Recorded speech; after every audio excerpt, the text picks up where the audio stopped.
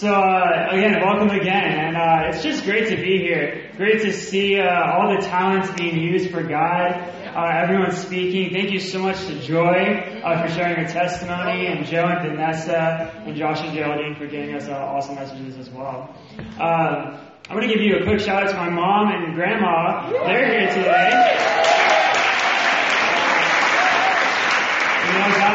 God had a special plan.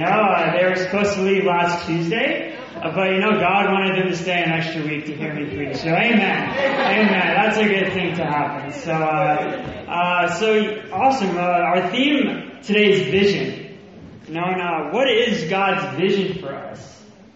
And again, with this video, we went out into the town and we were asking people, and for some reason, people did not want to speak to random strangers and give them their vision on camera. So we sort of worked with what we got. We just took down some quotes. But has there been a time where someone has come to you and says, "I have a vision for you"? Has there been a time where someone came to you and said, "There are going to be some wonderful things that are going to happen to you, and you are going to be a great person"? How would you feel? What would you do, or what would you say? And that actually happens to one of my favorite guys in the Bible, which is Gideon. So if you want to turn over to Judges 6, we'll start there. I'm just going to grab this real quick. Thank you. Judges 6, and we'll start in verse 11. And the title of the sermon today is "For the Lord and for Birmingham." This is the cry they cried out at the end of their war. For God, for the Lord, and for Gideon. And so as we're talking about today's vision, let's remember that, for the Lord and for Birmingham. And so now I'm going to start reading in verse 11. It says, "The angel of the Lord came and sat down under the oak in Ophrah that belonged to Joash the Abiezrite, where his son Gideon was threshing wheat in a winepress to keep it from the Midianites. When the angel of the Lord appeared to Gideon, he said, 'The Lord is with you, mighty warrior.' 'Pardon me, my Lord,' Gideon replied, 'but if the Lord is with us, why has all this happened to us? Where are all the wonders that our ancestors told us about when they said, "Did not the Lord bring us up out of Egypt?" But now the Lord has abandoned us and given us into the hands of Midian.' The Lord turned to him and said, 'Go in the strength you have and save Israel out of Midian's hand. Am I not sending you?' 'Pardon me, my Lord,' Gideon replied, 'but how can I save Israel? My clan is the weakest in Manasseh, and I am the least in my family.' The Lord answered, 'I will be with you, and you will strike down the Midianites, leaving none alive.'" This is a interesting encounter. The Midianites are these people from the the east, that came into Israel, and God actually gave them over to the Midianites because they were in sin. And so the Midianites, what they would do is they would come in to Israel, take all their food, and leave, leaving none for the Israelites. And so we come into this story about Gideon, and we're introduced to him as someone who's threshing wheat in a winepress. And a winepress was this area in the ground where you would make wine. It wasn't for wheat, it was for making wine. And we see him hiding there, hiding from the Midianites. And you sort of get this sense of Gideon being afraid of his surroundings.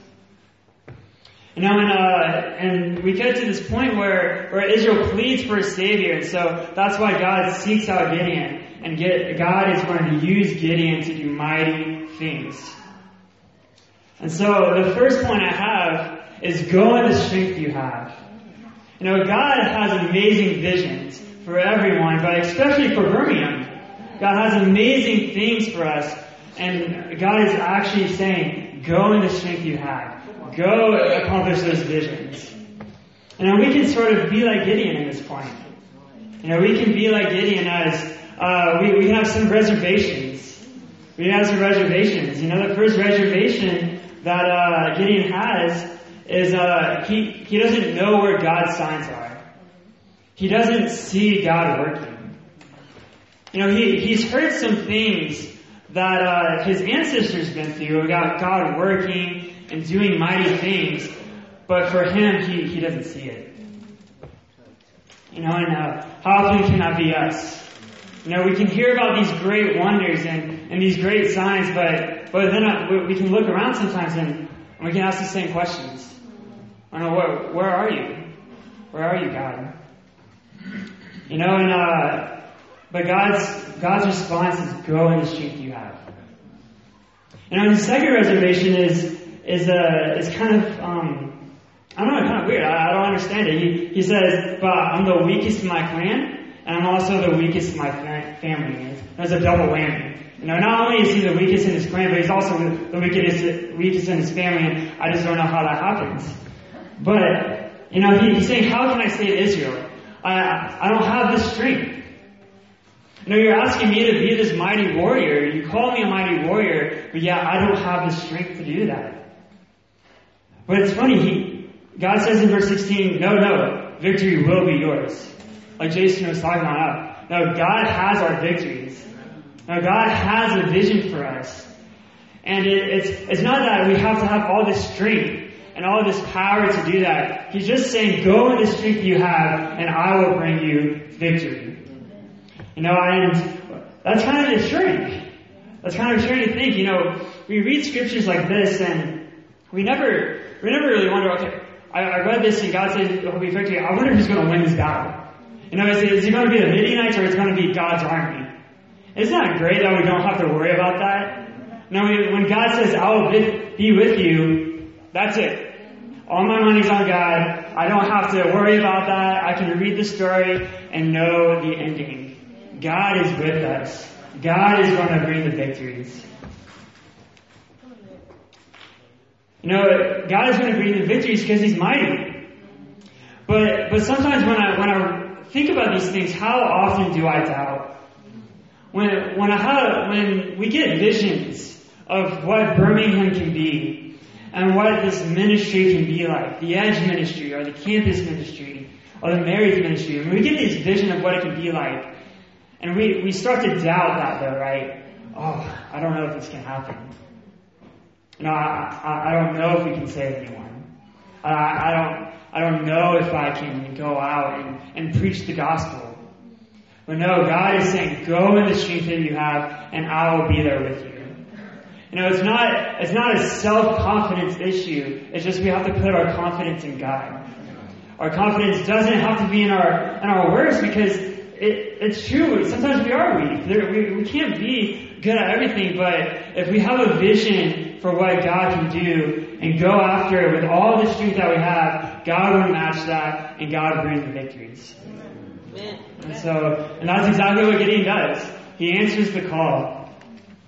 And so it's cool because Gideon, he's like, okay, I'll do it. And he sets up an altar in his hometown Ophrah, and he calls it peace.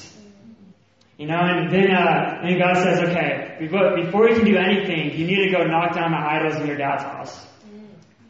And so he knocks down the idols, no more, and he sets up an altar to God, and then he brings his army, and they're about to go fight. So we're going to jump into chapter 7, so just a page over, I guess. There you go. And so now we're at the army. We're at the point where God is about to show us some great things. Gideon has that victory now. Gideon has that vision. And so we'll start in verse 1. And so it says, chapter 7, early in the morning, Jerubbaal, that is Gideon, and all his men camped at the spring of Harod. And they camped at Midian, was north of the valley, near the hill of Moreh. The Lord said to Gideon, you have too many men. I cannot deliver you in the hands of the Midians, or Israel will boast against me. My own strength has saved me.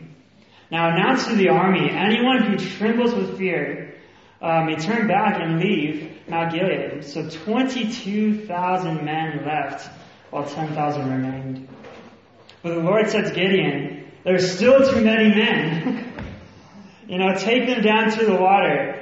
If I say this one shall go with you, he shall go. But if I say this one shall not go with you, he shall not go. So Gideon took the men down to the water. There the Lord told him, separate those who lap the water with their tongues as dogs lap from those who kneel down to drink. 300 of them drank from the cup's hands, lapping like dogs. All the rest of them got down to their knees and to drink. The Lord said to Gideon, with the 300 men that lapped, I will save you from the Midianites into your hands. Let all the others go home. So Gideon sent the rest of the Israelites home, but kept the 300 who took over the provisions and trumpets of the others.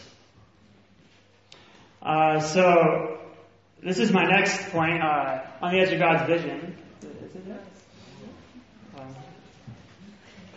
I guess not. Oh man, how do you do this? Oh. Well, I have some pictures to show you. But I guess they didn't translate well.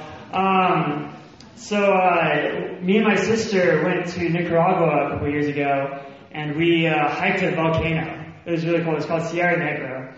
And so you walk up this volcano, and we actually walked on the rim of the volcano. So it was this. It was probably a little bit wider than the aisle now. And you walk up to this volcano, and then they're like, all right, now you gotta go surf down it. So it's like, excuse me, what? So I looked over the edge, and on one side of me there's a sulfur pit. It's like, I don't want to surf down there. And so I looked on the other side, and there I see my friends who look like a speck of dust. I was like, what do you want me to do? And so I was on the edge of the volcano, and I got a little scared. But it took an extra leap of faith to actually get down, and it was actually fun. I actually had a great time. And I have a video on Facebook if you want to see it. You know, it was me, I was filming, and I was yeah! But it was a great time. But when you're on the edge, things can get a little scary. When you're on the edge of something, you kind of want to back up a little bit. And that's exactly what happens to the army, the Israelite army. And so we see here that Gideon has an army of 32,000 men. That's a great, but in chapter 8 it says that the Midianites had an army size of 135,000 men. Okay, so when we see that, God's like, whoa, Gideon, you have too many. Excuse me? No, we don't. They have 135,000. We only have 32,000. But again, where's our faith at? No, God said, no, I will deliver you into the hands of Midian. I will deliver the Midianites into your hands. You will win this victory. You know, and so God has two tests for the Israelite army. You know, the first test is Gideon only saying, if anyone is afraid, just saying that if anyone is afraid, you can leave. And then what happens? Most of the army leaves. What's happening? You know, and 22,000 men left. Okay, so we have 10,000 left. I did math in my head. Alright, so 10,000 left. Alright, and so, okay, that's great. But God said, no, it's still too big. Why? Because I'm going to win this battle for you. And so God takes him down to the stream. Gideon takes him down to the stream, and he picked the men who got the water from their hands and drank it from their hands. And it seems kind of weird, doesn't it? Like, okay, what's the difference between drinking water? But the men who cupped their hands and drank from that, they were ready for battle. Instead of looking down at the stream and drinking from that, the men who cupped their hands, they're looking around and they're ready for battle. And so God says, I want the bravest and the men who are willing to battle anytime. Now that's the men I want in my army. No, the people who are afraid didn't get to fight for God. Now the people who aren't ready for battle did not get to fight for God. It was only the men who were not afraid and who were ready for battle. You know, and that's sort of like us sometimes too. You know, sometimes we want to do these great things, and we want to do great things for God and have these visions for God. But when we're asked, okay, are you afraid? How many times do we say yes? And when God promises the victories and the visions and the victories of our glory, of future glory, how many times are we afraid? How many times do we look at the bigger army and say, I don't want to do this? But the thing is, God can't use that. God can't use people who are afraid. God can only use people who are willing to battle and go in the strength that they have. The people who are on the edge of this great battle and who are willing to say, I'm going to go down that mountain. I'm going to slide down that volcano, or I am going to talk to this person. No, I'm going to talk to my workmate and see if he wants to study the Bible. No, I will talk to my family members who don't believe in Christ. No, I will talk to them. Because why? Because God has promised the victories. God has promised the victories. And so, God doesn't need this big number. No, God doesn't need thousands upon thousands of people. He just needs a few people to do His will.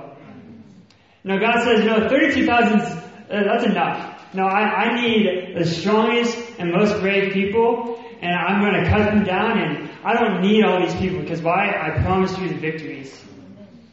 And sometimes we can think like that too. We need all these people, or oh gosh, I just gotta take everything together. But no, that's the problem. We can win God's victories by the least. We don't need all these numbers. And so He just needs willing participants who are willing to step out of the edge and of the vision. And so let's find out what happens next. So if you want to skip down to verse 16, we'll get there.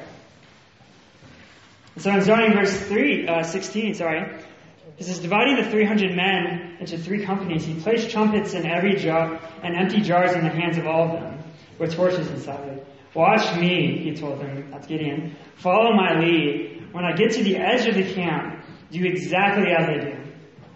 When I and all who are with me blow our trumpets, then from all around the camp, blow yours and shout for the Lord and for Gideon.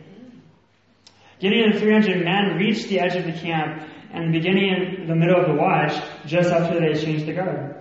They blew their trumpets and broke the jars that were in their hands. And the 3 companies blew the trumpets and smashed the jars, grasping the torches with their left hands and holding in their right the trumpets they were to blow. And they shouted, a sword for the Lord and a sword for Gideon. While each man held his position around the camp, all the Midianites ran, crying as they fled. Now, the story just keeps getting better.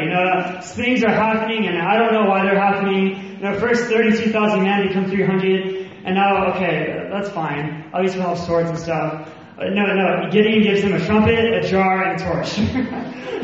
Talk about the most interesting weapon choice of all of history.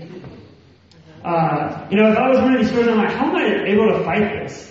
This is not the proper tool to win a battle. But God doesn't need these special talents. But God doesn't need all these special gifts that we have. He used ordinary items. When God gives us a vision for something or someone, He doesn't look for people for the best talent. He looks for willing people to go out and do the vision. He looks for those who are willing to use whatever they have for God. If you just have a car, then use your car to serve God. If you're a friendly person, use your friendliness to serve God. You don't have to be a great speaker or someone who's strong and mighty. I don't have that quality. But you just have to be willing to use your gifts and serve God with them. We're on the edge of God's vision. The Israelites are right there. They're ready to go into battle. And it takes that willingness and that strength that they have to go out and to win the battle for God. And it's time to cross over. It's time to take the next step. We can't sit on that edge forever. We gotta go down that mountain at some point. We gotta accomplish God's victories. And it is time for us to say, I have a vision for God, and I'm going to do it with the strength that I have, and I'm not going to stand on this edge. And I'm going to go down with whatever strength I have, kicking and screaming if I have to. And so, I'm not from here, if you can tell. I'm not a Brummy. I don't have a Brummy accent. I have a Southern accent. I'm from the States, and my church back home, we had no campus ministry for 10 years. There was a 10-year period of us not having a campus ministry. And we got to that point, you're like, okay, enough's enough. We're gonna start a campus ministry, whether we have the means or not. And so, but the only problem is we had no students. we had no campus students in there. We just had older married people and young teens. And so we were like, okay, let's work with what we got. So we prayed and finally we had 3 people come up to us and consecutively from different parts of the U.S. saying, hey, I wanna be a part of your campus ministry. Amen. God has the victories. So with those 3 people, and we took, I was a senior in high school, and make you out the car, help the campus people. I was like, okay, I don't know what I'm doing. And so I go with the campus students, and so we have a total of 5 people. Only one of them is going to uni. So okay, let's do this. Let's start a campus ministry. We didn't have the numbers. We didn't have the talent. But we had the willingness to answer the call that God has for us. And so we had no training. None of us were ministers. We had no idea what we were doing. But we just simply went out and asked people if they want to study the Bible. And we just went out and we had some defeats. We also had some victories. From that, we went from 5 to 10. And then last year we got close to 15 people. Amen. God has a vision. Let's get off the edge and go towards it. Again, God has a vision for Birmingham. Now, what is that? Because Gideon and the army were willing, God took care of the rest, and they won the battle. And the same thing can happen to us. The same thing can happen in Birmingham. And sadly, though, Gideon did not keep this vision.